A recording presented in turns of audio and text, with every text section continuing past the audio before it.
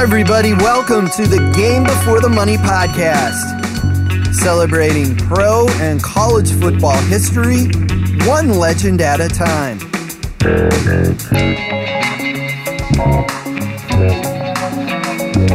Hi, everybody. This is the Game Before the Money podcast. I'm your host, Jackson Michael, author of the book, The Game Before the Money, and also writer-director of the documentary, We Were the Oilers, the Love You Blue Era. You can visit Amazon.com for both items. In this episode, we have a very special guest as we welcome Dub Jones. Dub Jones played in all 4 seasons of the All-American Football Conference, the AAFC. And not only that, he played a big part on the legendary championship Cleveland Browns teams of the late 1940s in the AAFC and in the 1950s in the NFL. And not only that, as of recording this in 2020, he's one of only 3 players in NFL history to score 6 touchdowns in one game.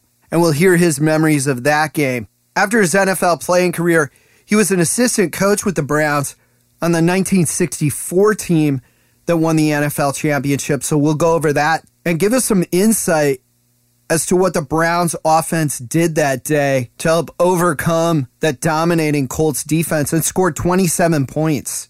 Dub Jones was the 2nd overall pick in the 1946 NFL draft, and he's the father of legendary Baltimore Colts quarterback Burt Jones.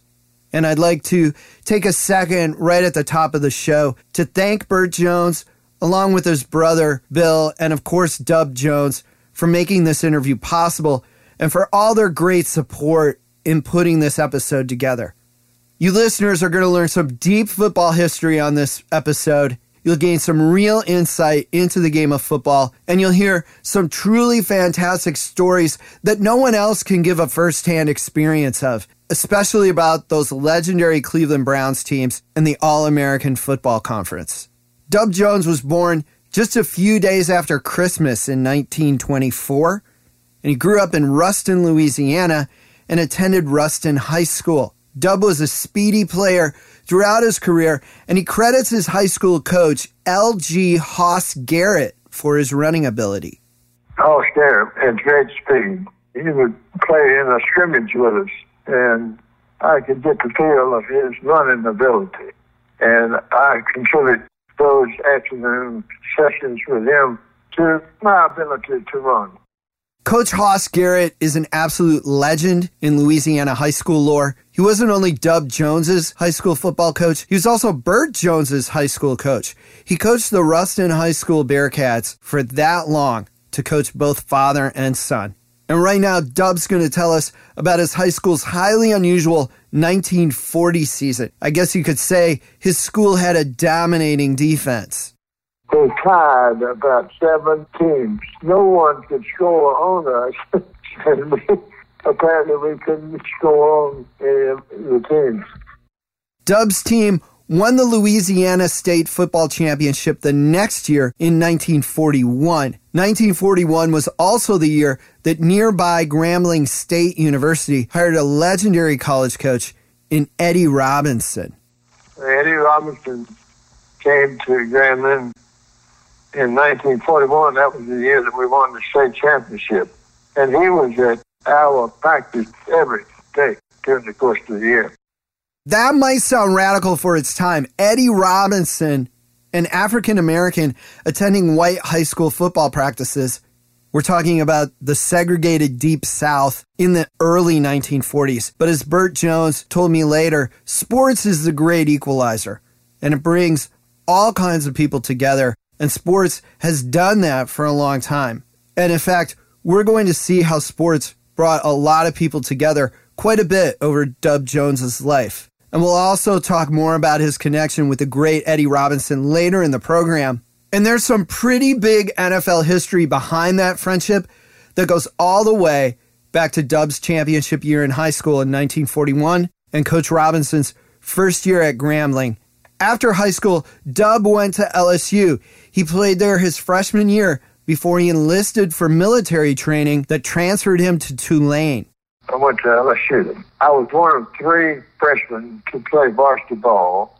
Not that much, but played varsity ball. Bert always remembers that I was a player at LSU, and we beat Tulane. And then the next year, I was playing with Tulane, and we beat LSU. You're a difference maker. Yeah. Those years were 1942 and 1943. LSU beat Tulane 18-6 in 1942, and Tulane returned the favor with a 27-0 victory in 1943. Dub transferred to Tulane as part of joining a Navy program. It was 1943, and everybody went into the service. I went into the Navy program, V-12 program. The Navy V-12 program took place at over 100 universities across the country, and an estimated 125,000 young men enlisted. Other notable people who joined the Navy V-12 program at other universities include future Hall of Fame coach George Allen and future U.S. Attorney General Robert Kennedy. And my college coach at Tulane was Monk Simons, who was also a great friend as well as a great coach. Dub's college coach, Monk Simons, played at Tulane in the mid-1930s and scored an 85-yard touchdown in the first ever Sugar Bowl on New Year's Day of 1935. The touchdown helped Tulane beat a Temple team coached by the legendary Pop Warner. If you read the book, The Game Before the Money, you know that a lot of military service sports teams existed on military bases. Dub tells us about his submarine-based football squad and the team's equipment manager, a young man from St. Louis, Missouri. He was the equipment manager on the football team, and he wanted to play football. And I said, well, why don't you come out and try out and play? And that's when I found out that he was the most valuable player the Yankees had. He was 18 or 19 years old. They wouldn't let him play. That New York Yankee prospect's name was Yogi Berra. Yogi and Dub became lifelong friends after that experience, and that's not even the full story. Yogi's son, Tim Berra, ended up playing with Dub's son, Bert Jones, on the Baltimore Colts. Tim and Bert were even roommates. How about that, as Yankee radio announcer Mel Allen would say. Dub Jones finished out his college football career at Tulane, and the Chicago Cardinals selected Jones with the 2nd overall pick in the 1946 NFL Draft. 1946 was also the first year of the All-American Football Conference, now better known as the AAFC. The AAFC aggressively pursued college football stars, much like the American Football League did in the 1960s. Dub tells us about his contract negotiations with the Chicago Cardinals of the NFL and the AAFC's Miami Seahawks. The Cardinals started the negotiations by asking Dub how much he'd like to make. And remember, he was the 2nd overall pick in the NFL Draft. I wanted to play with the Cardinals, but they had asked me how much money I wanted, and I said $10,000. They said it was too much. The AAFC's Miami Seahawks then contacted Dub and asked the same question. And then the coach for the Miami Seahawks contacted me, and he said he would pay the $10,000 plus $2,000 bonus. And I said, well, I'll talk to Jimmy Conselman, the Cardinal coach, before I make a decision. So I did. I communicated with the Cardinals. They still thought that was too much money. Dub got ready to sign with the Seahawks, and that's when the Cardinals realized that both he and the new AAFC team were serious about the money. I went back to the Miami Seahawks coach, and I told him that I would sign. And even before I signed, the Cardinals checked me out and realized that I really was going to sign with the Miami Seahawks. And they wanted to sign me. And I said, I've already told the Miami Seahawks coach that I would sign for him. So I'm sticking to it. If I had gone with the Cardinals, they had a great team, and I often wondered what would have happened if I had. Here are a couple of things that did happen with the Chicago Cardinals after Dubs signed with the AAFC's Miami Seahawks. The Cardinals got into a bidding war with the AAFC the next year for Georgia All-American Charlie Trippi.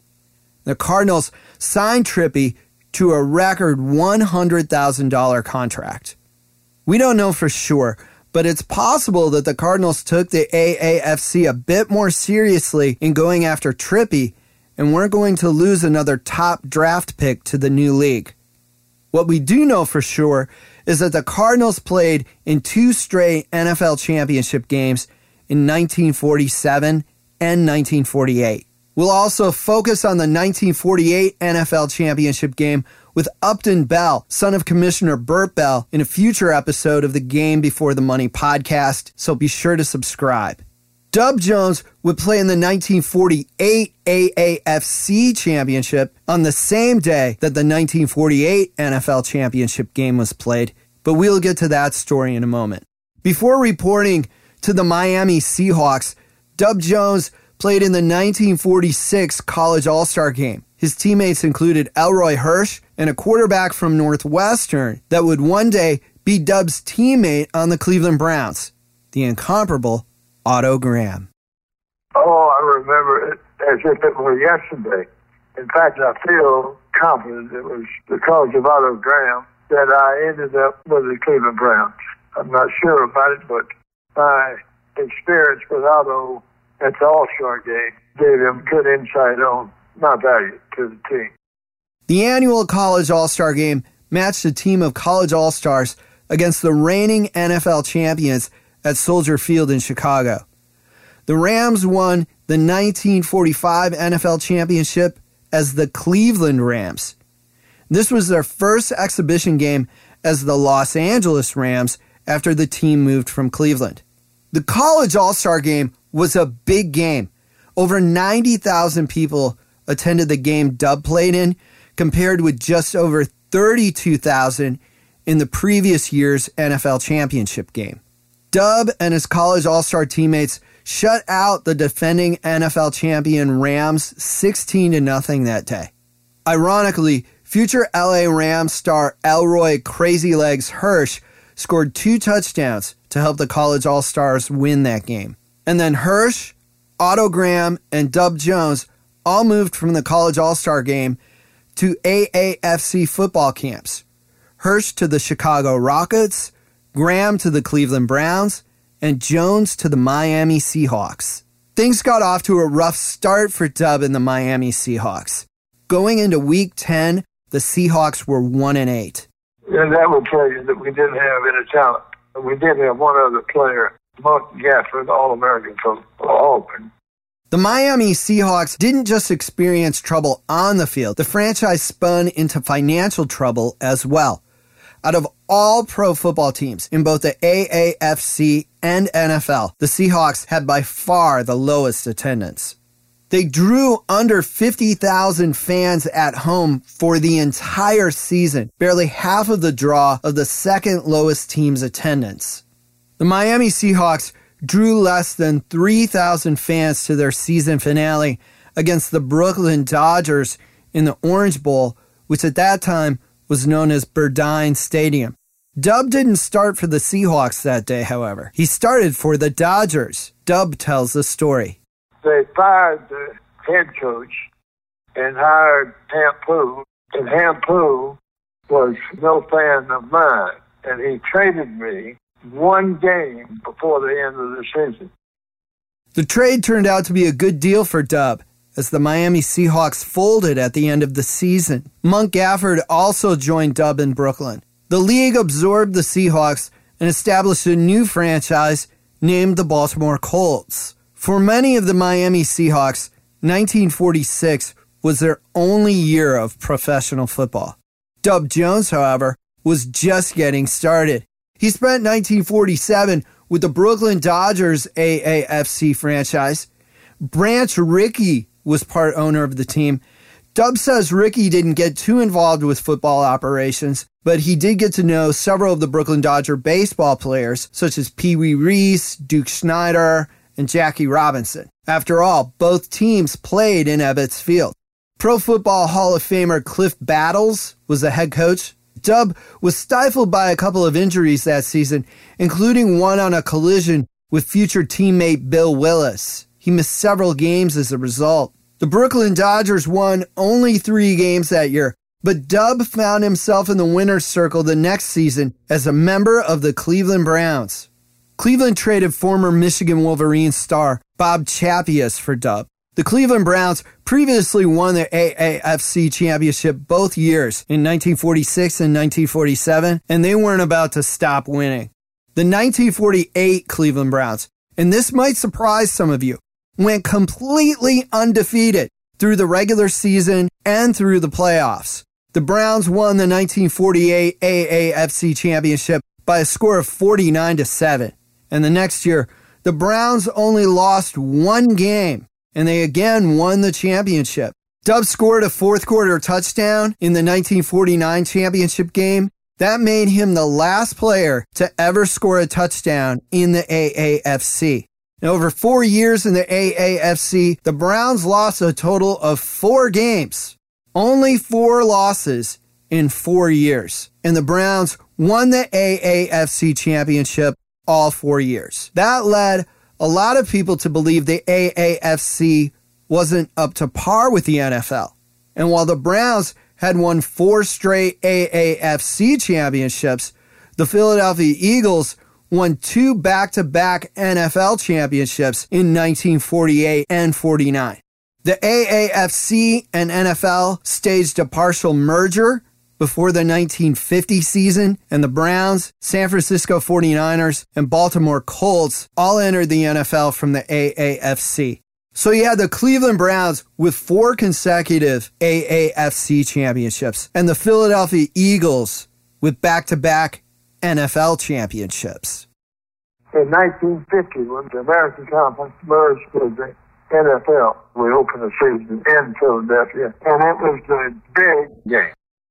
Dub caught a 59-yard pass in the first quarter to start Cleveland's scoring barrage.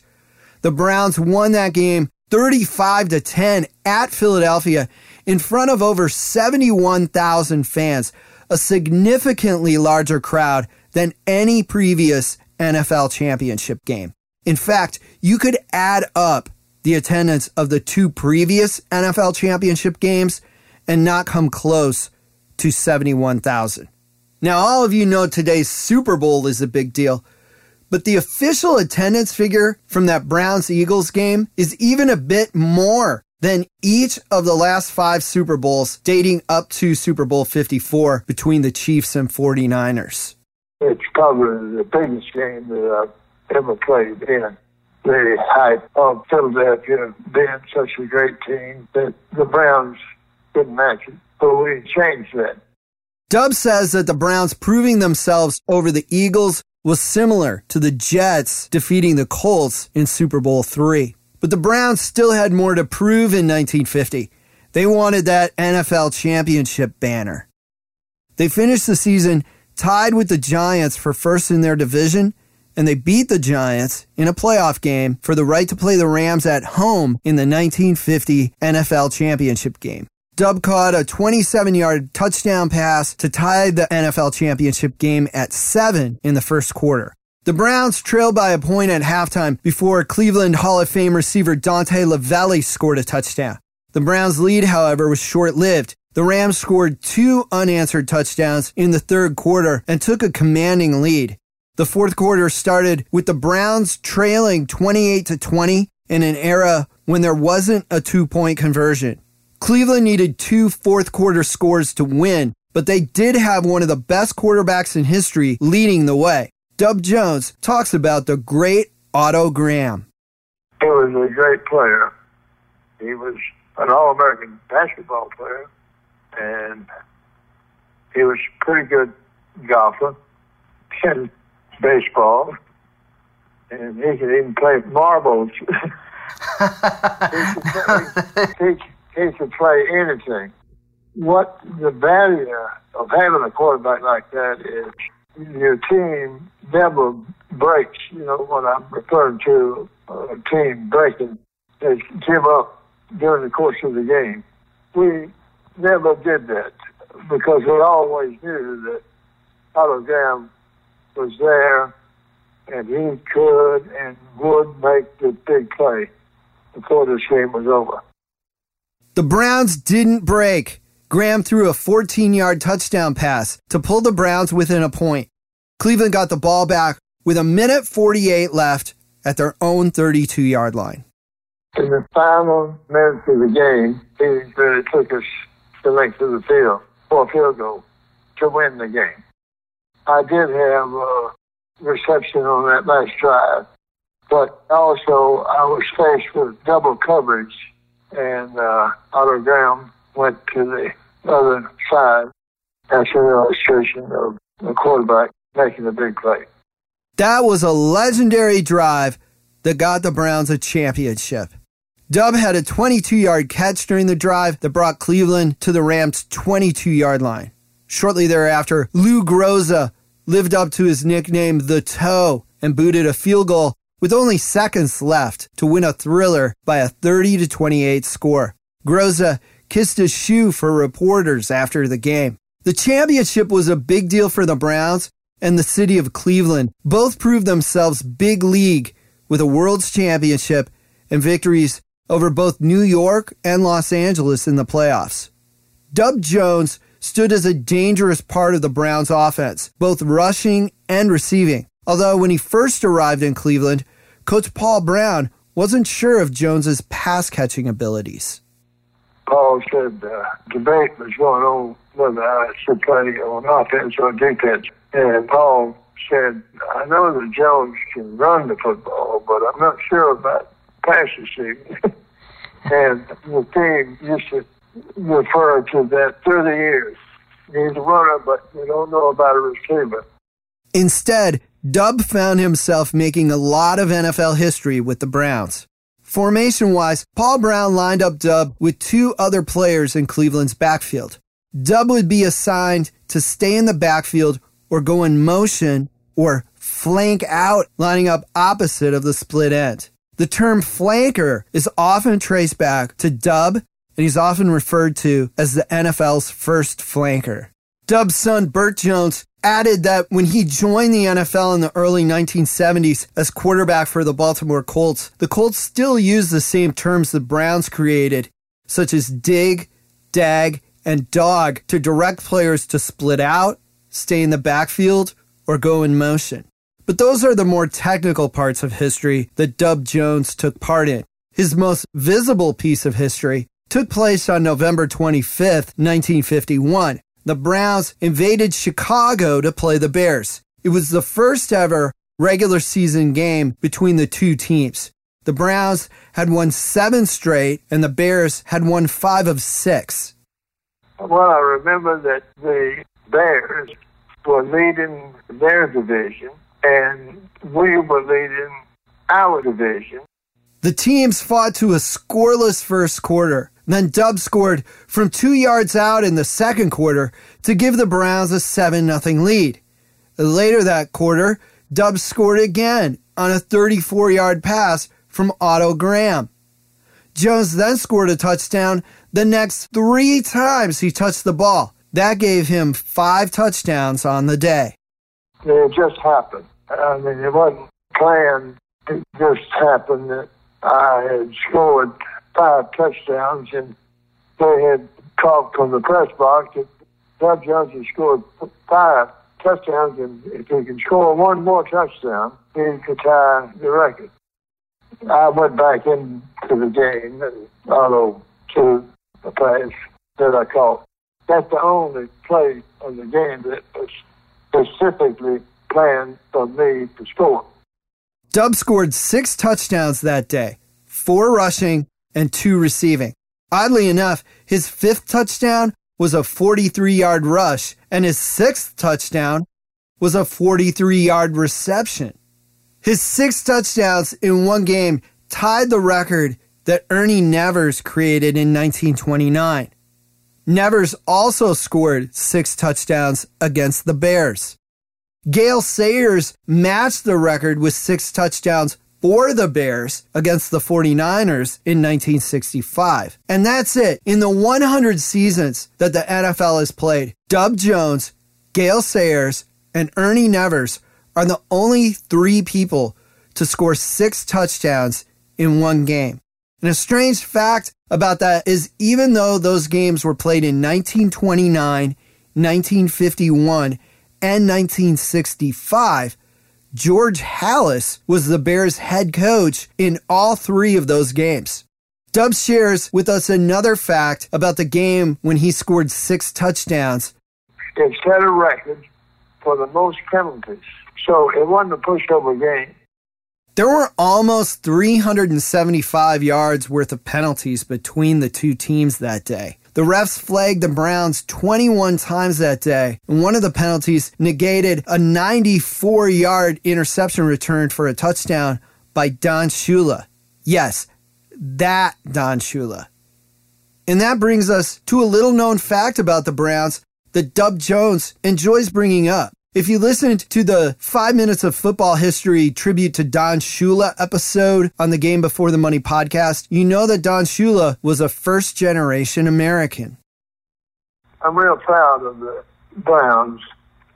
We had 19 first-generation Americans, and we had black Americans before Jackie Robinson broke the barrier in baseball.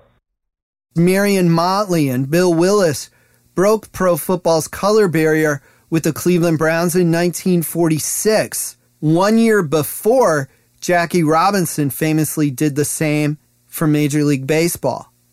And as Dub just said, Don Shula was far from being alone as a first-generation American playing for the Cleveland Browns. Lou Groza's parents both emigrated from what is now Romania. Dante Lavelli's parents moved from Italy. Abe Gibron's parents were Lebanese immigrants. And I'll delve deeper into this topic in an upcoming episode or a blog post on thegamebeforethemoney.com.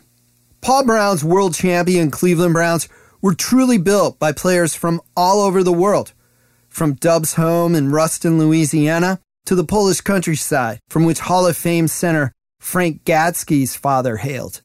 The 1950s Cleveland Browns dynasty, one that appeared in championship games for 10 consecutive seasons, was built by a group of men from many different cultures and backgrounds, working together to be the best. And the Browns usually proved themselves to be the best. Dub won championships with the Browns again in 1954 and 1955. He retired from football after the 1955 season, but he didn't stay away from the game.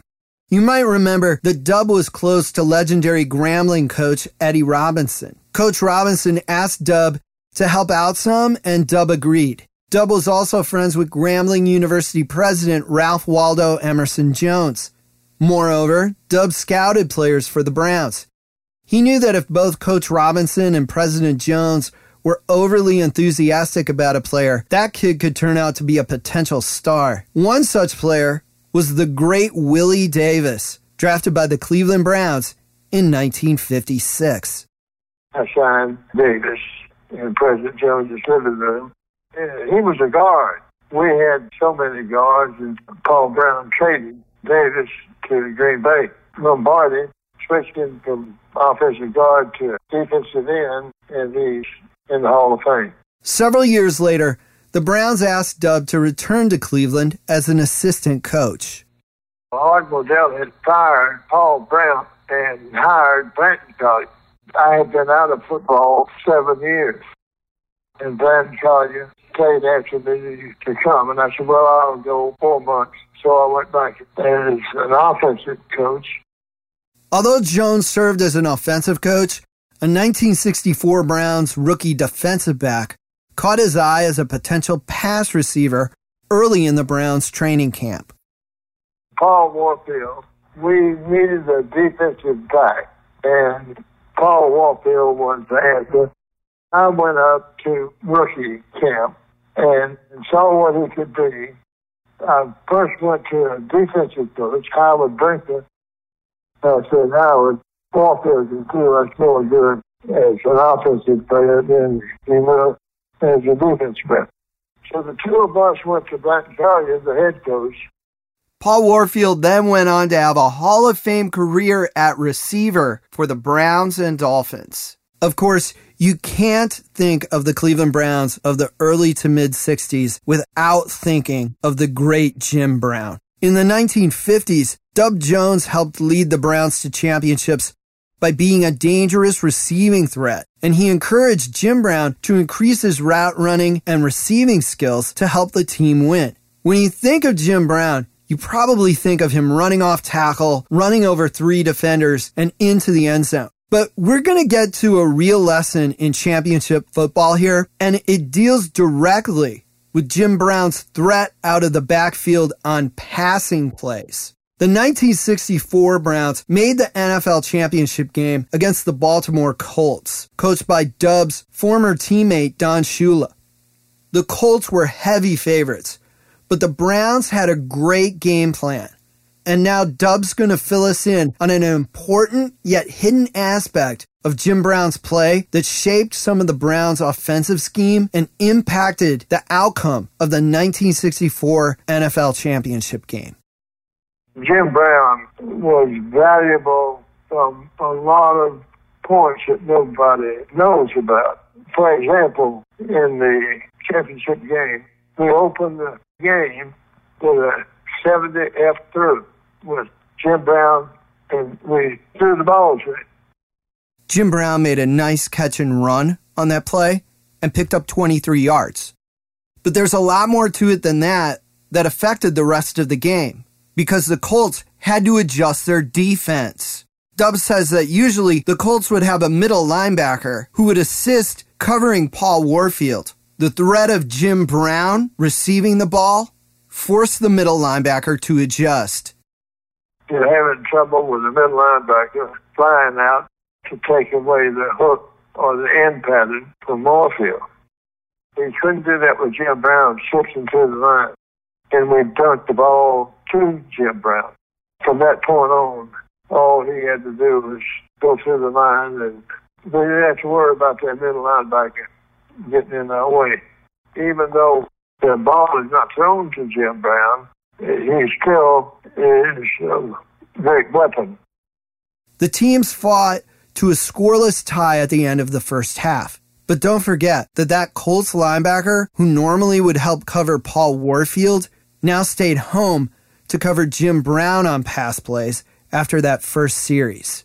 To compensate for that situation, the Colts had a safety go over and assist covering Warfield. It also resulted in Browns receiver Gary Collins being left isolated on a cornerback without the extra safety help he would normally get if the middle linebacker could help cover Warfield on hook patterns. It was free safety. It was worried about Warfield on the post pattern or the hook pattern. And then in the meantime, Collins is running the post pattern on the right-hand side. Gary Collins caught 3 touchdown passes from Browns quarterback Frank Ryan in the second half. 2 of them went for over 40 yards. And Collins finished with 5 catches and 130 yards in the Browns' 27-0 victory. One reason why he did have it is because the safety was tied to Warfield. And even though Jim Brown didn't catch many balls in the game, he was still a factor in the pass offense. Now, while it wasn't the only reason why the Browns won that day, the setup with Jim Brown locking up the middle linebacker on pass plays did help launch Gary Collins on some big plays. Football is the ultimate team sport, and that illustrates how a man like Jim Brown helped his team in ways most onlookers wouldn't even notice. You can hear more stories about the Cleveland Browns and their 1964 championship win in the John Wooten episode of the Game Before the Money podcast. He was a starting offensive lineman for the Browns that day. And as far as learning more about the 1950s Cleveland Browns, I'll also be posting an episode with the late Pete Brewster, who was one of Dub's teammates in the 1950s. So please be sure to subscribe if you haven't done so already. Dub Jones won championships as a player and as a coach. He's one of 3 players in NFL history to score 6 touchdowns in one game. He's also often credited as being the first flanker in NFL history. But Jones says when he looks back on his career, there's more to it than that. All I can say is I had some wonderful friends, and I hope that I will be remembered by them as a friend. And I'm not talking about just Otto Graham. I'm talking about the whole team. Basically, put together for 10 years, and it was great.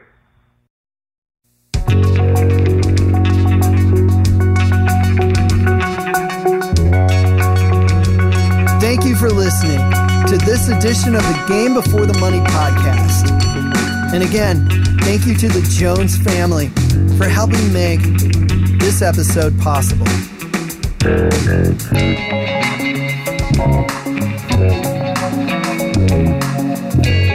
Please subscribe to our podcast and visit thegamebeforethemoney.com. A transcription of this podcast is available at thegamebeforethemoney.com.